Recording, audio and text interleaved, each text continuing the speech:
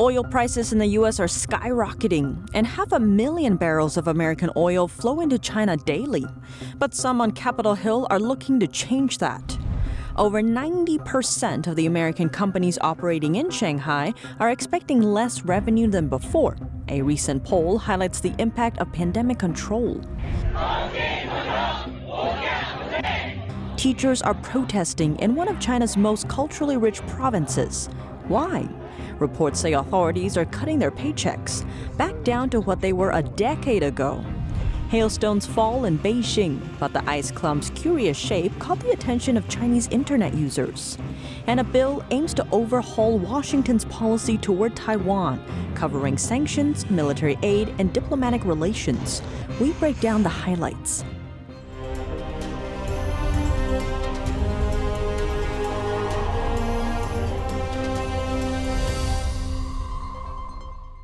Welcome to China in Focus. I'm Tiffany Meyer. China is one of the world's biggest oil consumers, and some of that fuel comes from the U.S., even though oil prices in the U.S. are skyrocketing. Now, some senators are pushing for change. U.S. Senators Marco Rubio and Rick Scott have introduced a bill to ban the export of oil and petroleum products from the U.S. to China. The legislators said in a statement that the bill would ensure the U.S. does not unwittingly aid and support its primary adversary. Senator Rubio called it unacceptable that the U.S. is allowing 500,000 barrels of American oil to go to China every day as gas prices soar at home. Rubio said we need to increase American oil production and give priority to domestic consumers, not send oil to a genocidal regime half a world away. While Scott said it's absurd to export oil to China while Americans pay more than $5 per gallon of gas at home. As of 2021, China was the fourth largest export destination for U.S. oil, accounting for 7% of all U.S. exports. The U.S. exported nearly 820 million barrels of oil and petroleum products in the first quarter of 2022. Over 100 leading tech executives, including ones from Google, Amazon, and Microsoft, sent a letter to House leaders on Capitol Hill. The letter asks Congress to push forward on a bill that would make the U.S. more competitive with China. The brief letter said that the China competition bill is critical to the U.S. economy, national security, and supply chain resilience. The bill carries $52 billion of government funding for semiconductor manufacturing in the U.S. That's intended to help deal with the global chip shortage, which has set back manufacturers of high-tech goods, including next-generation phones and electric vehicles. The bill is currently stalled in Congress. A new survey shows most American companies in Shanghai have lowered their revenue expectations, and some have shrunk their investments in the city. The poll was released on Wednesday. It was conducted by the American Chamber of Commerce in Shanghai in early June, after a 2-month lockdown shuttered the city of 26 million people. Over 90% of the companies surveyed have lowered their revenue goals, some as low as 80% of the original. That portion takes up a quarter of the survey pool and is largely made up of consumer goods and services companies. As for investments in China, the poll shows 25% of consumer and service companies and 20% of manufacturing companies have already cut back on their investment plans. The Chamber of Commerce Director Eric Zheng said the impact of Shanghai's lockdown on businesses has been profound. Though Shanghai lifted the bar on restrictions earlier this month and urged industries to resume production, the return has proven hard for many. Of the manufacturing companies surveyed, 35% say their operations have fully resumed. That number is less than 30% for the consumer goods and services companies surveyed. The report says only 9% of the companies received relief funds from Shanghai authorities. The situation has prompted many foreign companies to rethink their long-term plans in China. That's especially true for manufacturers. Over a quarter of companies surveyed say they're speeding up efforts to localize their supply chains and at the same time moving their global operations out of China. U.S. companies active in Shanghai include Starbucks, Johnson & Johnson, Microsoft, Tesla, General Motors, and Citibank, among others. Teachers in one northern Chinese city are protesting against a significant reduction in their salaries. They call it a miniature reflection of the country's pandemic restrictions on the economy. Let's zoom in. Teachers from the northern Chinese city of Yantai are protesting over a large-scale salary reduction. It's happening in the city's development zone. Authorities are said to have reduced teachers' salaries to the level they were a decade ago. What's more, they've ordered teachers to return some of the money already paid to them, up to 150,000 yuan. That's the equivalent of over $22,000. According to social media, some of the teachers have revealed more details about the situation. They say it's based on a scale. The higher your rank, the more you used to earn, and the more you are required to return. An open letter from teachers circulating online disclosed that the teachers were given no access to the official documents tied to the mandate. Rather, they're being told that the order can only be passed on verbally. The letter also noted that it's been 2 years since teachers were promised a salary bonus, a reward they say they never received. Beyond that, the letter stated that some new teachers didn't receive their paychecks for a couple of months after starting work. They say the situation left them no choice but to protest. The city of Beijing has been strengthening its COVID-19 restrictions in recent weeks. And on Friday, local health officials said the rules would not be relaxed anytime soon. That's after new cases of the infection were found, all stemming from a nightclub. And at the same time, hailstones are raining down on the city. A number of Chinese internet users are sharing their surprise about the weather online, especially over what they described as the stone's curious shape. These images came from a hailstorm that swept across the city last weekend. Some are likening the shape of the ice clumps to that of the Chinese Communist Party or CCP virus, which causes COVID-19. Still more users said the odd form looked familiar. Back in 2020, hailstones bearing the same peculiar shape fell in China at least 3 times. This picture shows some of them that fell in Beijing back in June 2020, half a year after the virus broke out in Wuhan. This one was taken in May of the same year in another northern Chinese city. And this one, captured in February in Hubei province. The city of Wuhan is located inside this province. Senate lawmakers are pushing for a bill to revamp Washington's Taiwan policy. The bill is bipartisan.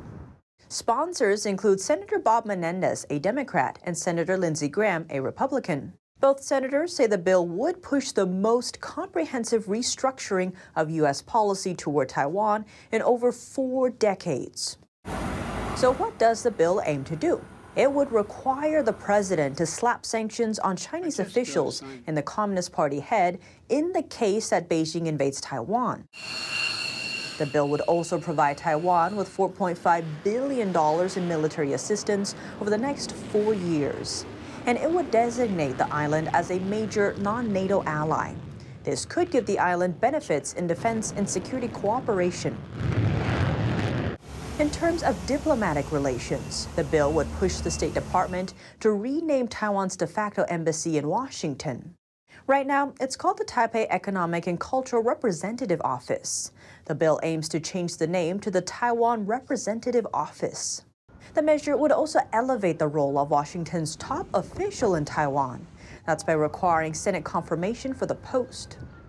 In a statement, Senator Menendez says there should be no doubt about the depth and strength of U.S. determination to stand with the people of Taiwan and their democracy. Senator Graham says the danger will only grow worse if the U.S. shows weakness in the face of Chinese threats and aggression toward Taiwan. For repelling the long-expected communist invasion from the mainland. Taiwan and China split during a civil war, but Beijing still sees Taiwan as part of its territory. It also has been threatening to take Taiwan back by force. That's despite Taiwan never having been ruled by the communist regime. The U.S. does not have formal diplomatic relations with Taiwan, but Washington is required by law to provide Taiwan with a means to defend itself. A former White House advisor is sending out a warning. He says China's potential war against Taiwan could be more devastating than Russia's attack on Ukraine. David Ochmanek told The Sun online that the Chinese regime could launch high-tech swarms of drones, plus up to 1 million soldiers, warships, and bombers to invade the island. He said the scale of devastation would be unlike anything the world has seen since the Korean conflict in 1951. Ochmanek also pointed out that the U.S. and its allies would literally have days, not weeks, not months, to defeat the Chinese regime. A top Taiwanese politician says the island has missiles capable of targeting Beijing and China's famed Three Gorges Dam. Yu Si-kun is the president of Taiwan's parliament. He said Taiwan has supersonic cruise missiles capable of striking Beijing in case of Chinese invasion. Yu Si-kun said the missile's range was also enough to reach China's Three Gorges Dam, the world's largest power station. If the dam collapses, hundreds of millions of people downstream will be impacted. Shanghai would get drenched, alongside with 5 other provinces. Deaths would likely be uncountable. On top of that, a Chinese military expert revealed that almost all of China's reserve army is located in that area. Yu Si-kun said Taiwan must not depend on other nations to save it. Instead, it must prepare to fight, down to the last bullet.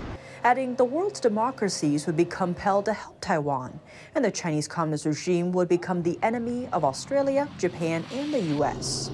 Yu Si-kun also said Taiwan would use the strait to mount a massive defense and sink Beijing's warships before they reach the island.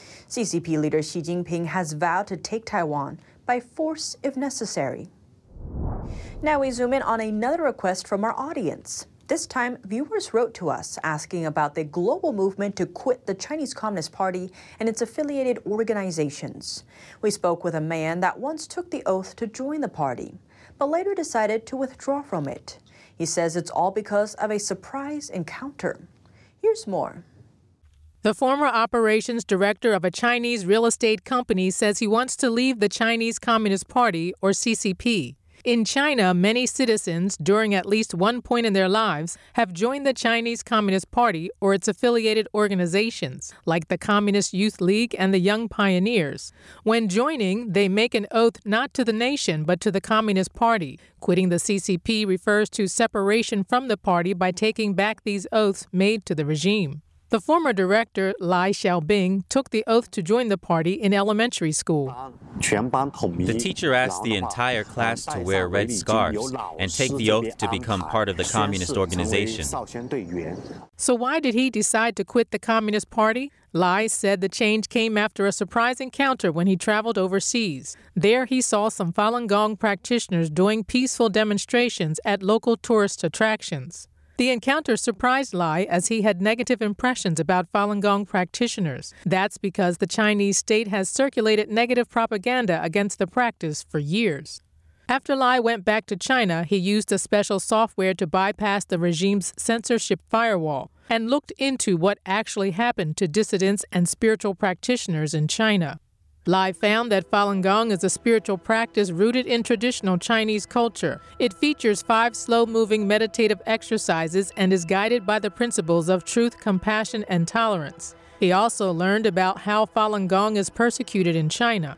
After the practice grew to immense popularity in China in the 90s, the regime launched a nationwide persecution campaign against it. Millions have been detained and tortured. Over 4,000 have been killed, but that estimate is believed to be far higher. They have persecuted Falun Gong throughout the country so brutally. We have always been law-abiding citizens, following the government. But I didn't expect our government to be so cruel, and it has done so many cruel and inhuman things. This is absolutely unacceptable to me. After that, he became determined to withdraw from the Young Pioneers, a CCP-affiliated group. Now he's calling on other Chinese people to quit the Communist Party and its organization as soon as possible. Coming up, you may want to keep a closer eye on your Morning Joe from now on, or maybe just your coffee maker. An expert says Beijing may be using the devices to collect American data. Find out more in just a minute here on China in Focus.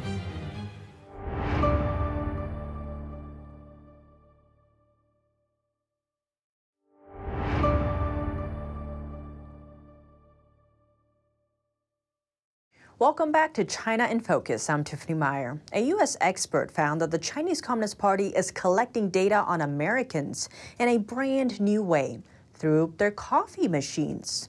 Let's take a look. A recent report suggests that the Chinese Communist Party is obtaining data via smart coffee machines made in China. Author Christopher Balding published his research through New Kite Data Labs. He warned that such tactics can be used to spy on U.S. consumers. According to his report, these machines collect data on a variety of subjects, including drink production, location, payment information, and other data. In commercial environments like hotels, they can even access route information and payment methods. Some of the coffee machines are made by the Calorum firm, based in China's Jiangsu province. The report noted the manufacturer provides no information on data storage or privacy. The company has been selling models widely throughout the United States and Europe. The report concluded, quote, "While we cannot say this company is collecting data on non-Chinese users, all evidence indicates their machines can and do collect data on users outside of mainland China and store the data in China." Balding added that he won't disclose how he obtained the information. That's because he doesn't want the Chinese Communist Party, or CCP, to prevent him from learning more about their data collection efforts against Americans and others. Cybersecurity experts have long cautioned about similar threats posed by Chinese apps like TikTok. Black Ops Partners CEO Casey Fleming commented that the Communist Party of China is collecting vast amounts of data. It may not be used against you today, but this information might be used against you, your company, or your country in the future. China's lockdown measures have dealt a huge blow to the country's economy. Now, even state workers are feeling the effects. Let's take a look. Civil servants in China are facing a tide of salary reductions, even in the country's most wealthy areas. Rumors are circulating that civil servants in Shanghai will have their payroll cut by around 40%. Working as a civil servant is a dream job for many people in China because the posts are thought to bring job security. Last year's applicant numbers hit record highs, with a whopping 61 people competing for a single job opening. But amid the impacts of the pandemic, the job security normally tied to the positions is getting weaker. A web article circulating on Chinese social media this week claims that areas like Jiangsu, Zhejiang, and Shanghai have set up salary reduction offices. The article states that Shanghai officials will have their salaries cut anywhere from 35% to over 40%, depending on their rank. It adds the deduction rate is in line with local fiscal revenue. Private enterprises were the main source of local finance in the past decades. Under Xi Jinping's general trend of returning to Mao's state monopoly economy, the private sector shrinks and the source of local finance dries up. So those civil servants have to maintain their system's existence by cutting their salaries. Civil servants in the southern cities of China, Jiangsu province, are facing similar issues. Their year-end bonuses are reportedly slated to shrink by 30 or 40%. Jiangsu boasts the highest GDP per capita of all Chinese provinces. Elsewhere, some departments in the neighboring Zhejiang province are even asking workers to return their bonuses issued in the first quarter. Looking back at salary reductions, one private business owner says the same thing happened last year in Shenzhen, China's southeastern manufacturing hub. He gave his friend who works for the local traffic bureau as an example. Now, many of the welfare benefits, disguised as a kind of subsidy, are gone. All gone. In fact, it is a disguised pay cut. The issues even extend to China's capital, Beijing. The city, plus its neighbor Tianjin, have also reportedly made plans to reduce pay for civil servants. Military commanders from Japan, the United States, and 16 other countries met near Tokyo on Thursday. It was the final day of the Pacific Amphibious Leaders Symposium. Washington hopes it will help forge cooperation between nations that can't help it contain China. There is no nation that can do it all by themselves. Every one of us has a piece to offer to operations in the Pacific and beyond. And I am assured that verse 22 disseminates a powerful message that we do not allow unilateral marginal changes to the status quo by force, and will maintain a rule-based order in the Indo-Pacific. Around 70 participants visited a naval base and army camp. They observed drills and inspected military equipment, including hovercraft and Osprey aircraft carrying troops. U.S. forces in Japan also displayed a high-mobility rocket system. It is similar to the ones the Pentagon is supplying Ukraine. The participants included military commanders from Southeast Asia, as well as Britain and France. Pacific Island nations, including Fiji and the Maldives, also sent representatives. The 4-day event started on Monday. It comes as Tokyo looks to take on a bigger regional security role to counter China, North Korea, and Russia. A landmark floating restaurant is in trouble in Hong Kong. It has fed Cantonese cuisine to Queen Elizabeth II, Tom Cruise, and millions of other diners, but was towed from the city's harborfront on Tuesday because of lack of funds. This comes after months of harsh restrictions under China's zero COVID-19 policy. NTD's Chenny Wu has the story. Hong Kong residents said their goodbyes to the iconic Jumbo Seafood restaurant on Tuesday as it was towed away from its home of 46 years. Many disappointed to see it go. I used to go there for lunch when I was still young, and it was a very special place to eat at the time. My parents brought me here to eat as a child, thus it's a really profound memory. I find it unfortunate that Hong Kong's most precious assets are gradually vanishing. The massive floating restaurant is designed like a Chinese imperial palace and was known for its Cantonese cuisine and seafood dishes. It served over 30 million guests since its establishment in 1976. But Jumbo Floating Restaurant was forced to close in 2020 due to China's pandemic lockdowns, and all staff were laid off.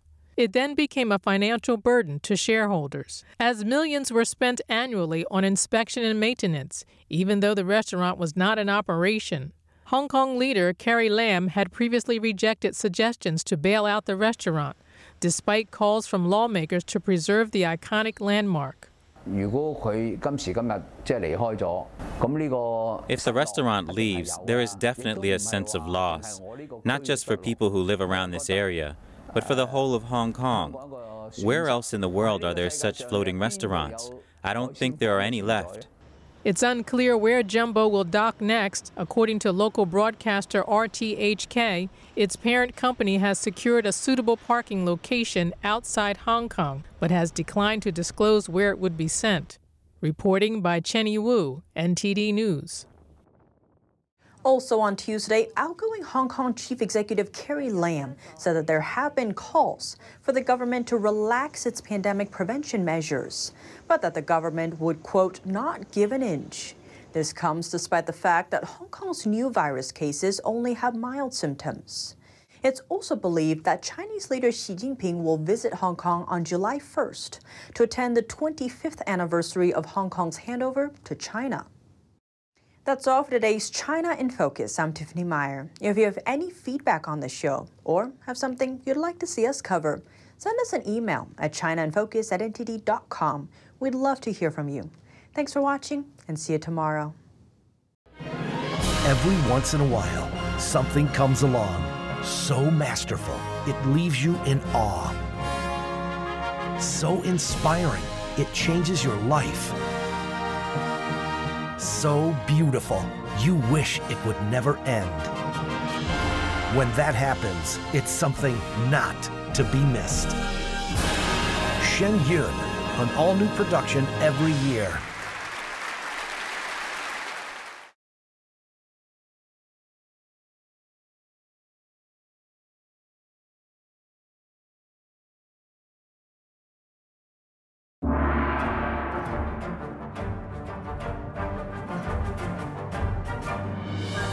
The performance was enchanting. I feel better about the world. I feel uplifted. It touches you. It really does. The expertise of the dancers was really, really strong. To know that it was live music was really fantastic. We didn't want to miss this. Make sure you see it. Have to come. Life-changing.